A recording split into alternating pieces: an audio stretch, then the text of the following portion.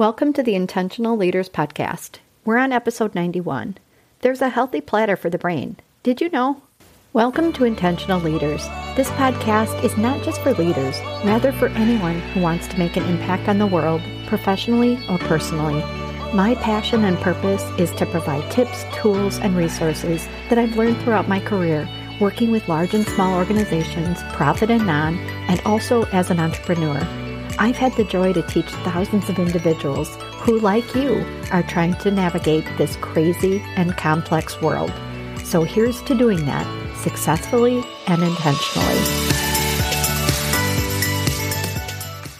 I remember growing up and seeing the food pyramid for the first time.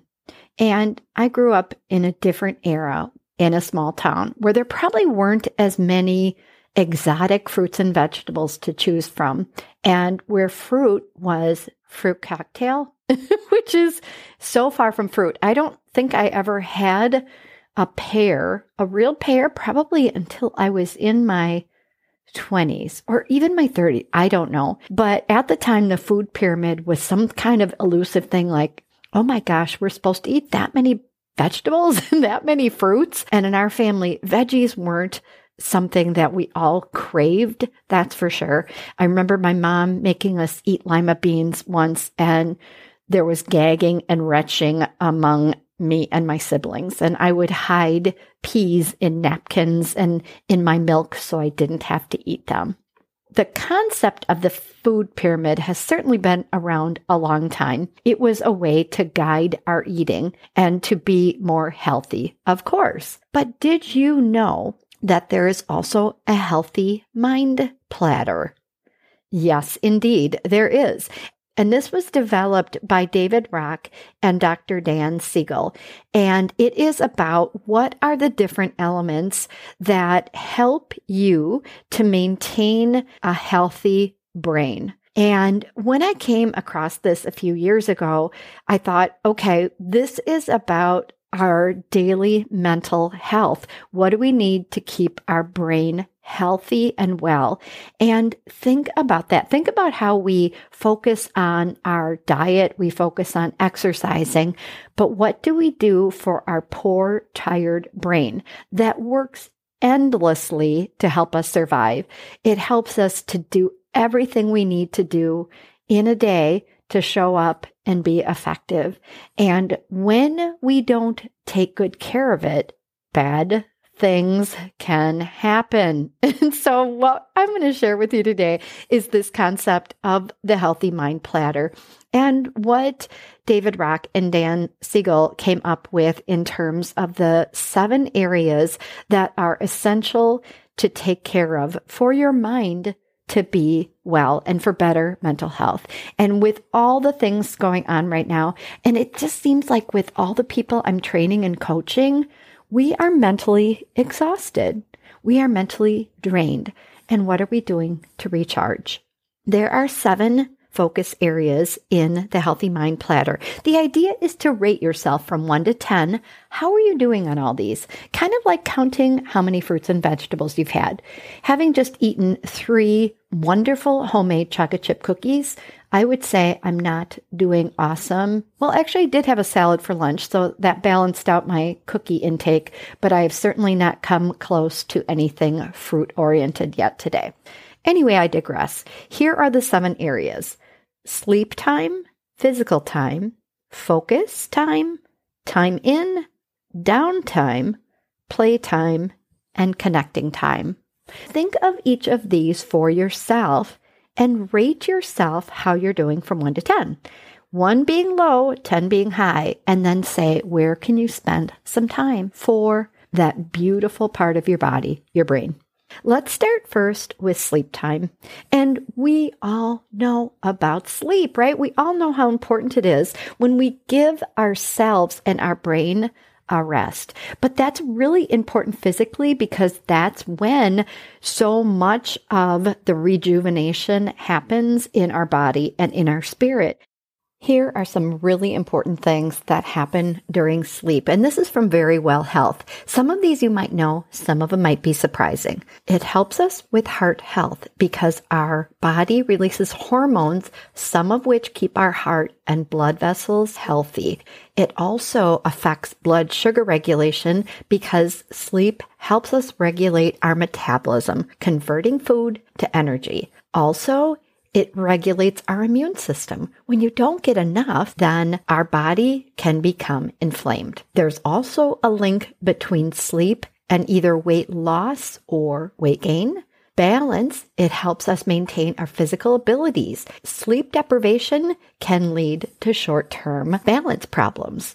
What about our memory? Do you know that sleep has a big role in memory consolidation, which means when we rest, our brain is able to link all those things that happened to us during that day, those events and sensory input and feelings, and they form memories. The executive function is also strengthened during our sleep. That prefrontal cortex that involves all of our problem solving and planning and decision making is affected in a positive way. So sleep helps repair damage from stress and the ultraviolet rays and other things that we're exposed to. Our cells produce proteins while we sleep, and that lets our brain repair all the damage we've done to it during the day. It keeps us healthy. And then let's go from sleep time to physical time.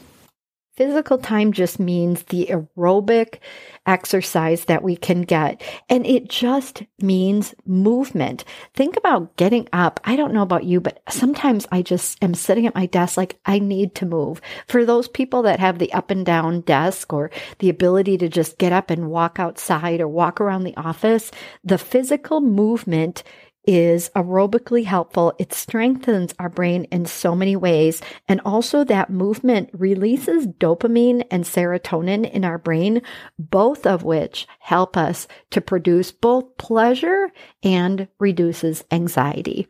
Get good sleep. Number 2, build some physical movement into your day. Number 3 is focus time. And focus time means we give something our full attention.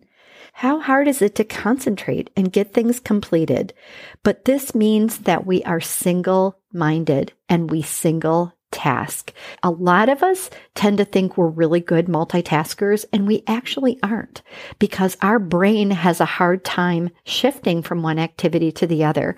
I've seen research studies that suggest that it takes our brain up, I think it's 12 to 15 minutes to just regroup when we go from task to task, and that multitasking actually reduces our IQ as if we've lost a whole night's sleep. So single tasking means we get something done, we concentrate, and then our brain is able to relax and it reduces our stress. Number 4 is time in. Time in means we quietly reflect. We focus our attention inward on any sensations, feelings, thoughts, and we're just integrating our brain with our body. A lot of times people think about maybe meditation or yoga. I started a yoga practice many, many years ago, and at first I wanted to do yoga because I wanted to be more flexible. I really sucked at flexibility, but what I ended up loving it for after 10 years was the meditation aspect of it, the breathing, the awareness of my mind and body together, that time in reflection. And even though initially I was in power yoga and doing all those kinds of things, at the end of my yoga practice, towards the end, after many years, it was more about meditation and mindfulness. Unfortunately, then my body started falling apart and I had to have a bunch of surgeries. So my yoga practice has definitely slowed down. I really missed that time in. It was extremely helpful, very valuable to me personally to reduce stress. The next one is downtime, and downtime is just non-focused, meaning you don't have any goal, you just let your mind wander or you relax so your brain can recharge. Think about just sitting without any goal. Time in and downtime seem like two things that I don't know about you, but it's almost like we have to purposefully build that into our day and allow ourselves the gift of doing both of those things. Speaking of a gift, what about playtime? Do you allow yourself to be spontaneous or creative or playful? Being playful means that we get in touch with our creative side. We make new connections in our brain. We learn new things. When you see the world through a child's eyes, it helps you reframe the world in a new and fun way. And sometimes there is so much joy that can be had in the doing of that and the allowing it and not focusing on any task, just focus on having fun. That sense of play and playfulness, oh my goodness, we all need it. It gives us perspective and it allows our brain to just release the stress. And the last one is connecting time. Connecting time means that we get together with our family, with our friends, even our pets. And when we take that time to appreciate the connection, we really reinforce the relationships that we have. And that is important for our brain because what that allows is a release of serotonin, and that controls our anxiety. So by releasing these chemicals in our brain, it allows us to decompress and to relax. When you think of the Healthy Mind Platter, when you think of sleep and physical and focus, time in, downtime, playtime, and connecting time, what are you missing? What are you missing in your day that could help you to take care of what I would argue is one of the most important parts of your body? So if you're one of those people who exercises and eats well, add the Healthy Mind Platter to the mix. You will be amazed at the progress that you can make, the stress reduction that you can make, and the increase in effectiveness that you can have by taking care of your brain. Hey, join me next week for another leadership interview. I know I promised you it this week, but I am in the process of moving and it is a cluster. Talk to you next week.